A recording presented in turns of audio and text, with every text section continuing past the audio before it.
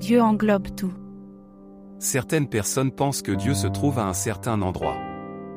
Nombreux sont ceux qui croient que Dieu se trouve dans le ciel, dans un coin reculé de l'univers. Le fait est, cependant, que Dieu est partout, qu'il englobe tout. Il est l'être réel et le seul être absolu, auquel tous les êtres sont soumis.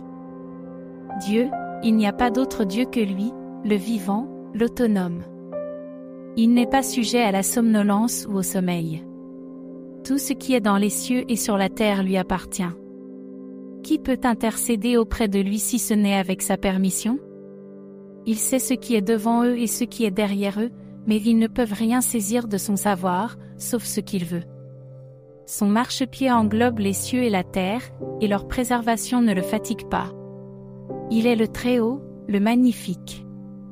Coran, chapitre 2, verset 255. Dieu a tout à sa portée à tout moment. Il n'y a pas de créature qu'il ne tienne par le bout du nez. Il a le pouvoir sur toute chose et s'élève au-dessus de toute faiblesse ou incapacité.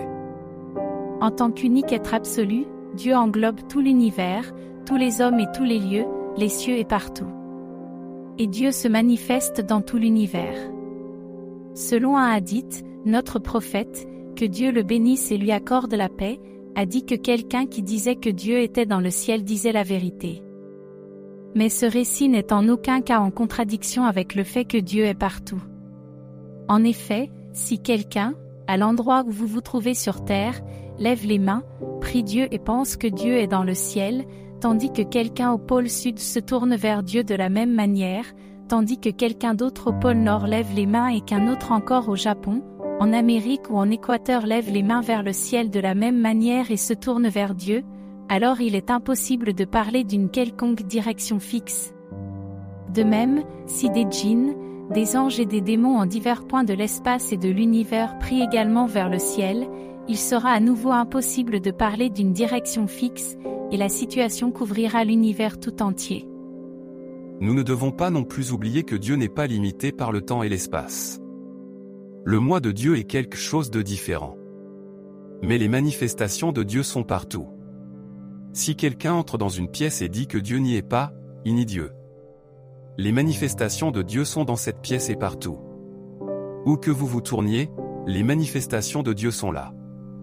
Plusieurs versets du Coran affirment que Dieu est présent partout, qu'il est plus proche de nous que nos propres veines jugulaires et que nous verrons son visage où que nous regardions. Par exemple, dans le verset 255 du Coran Al-Baqarah, Dieu dit « Son marchepied englobe les cieux et la terre ». Dans le verset 92 du Coran Oud, il est révélé « Mais mon Seigneur englobe tout ce que vous faites », ce qui signifie que Dieu s'infiltre également dans ce que font les gens.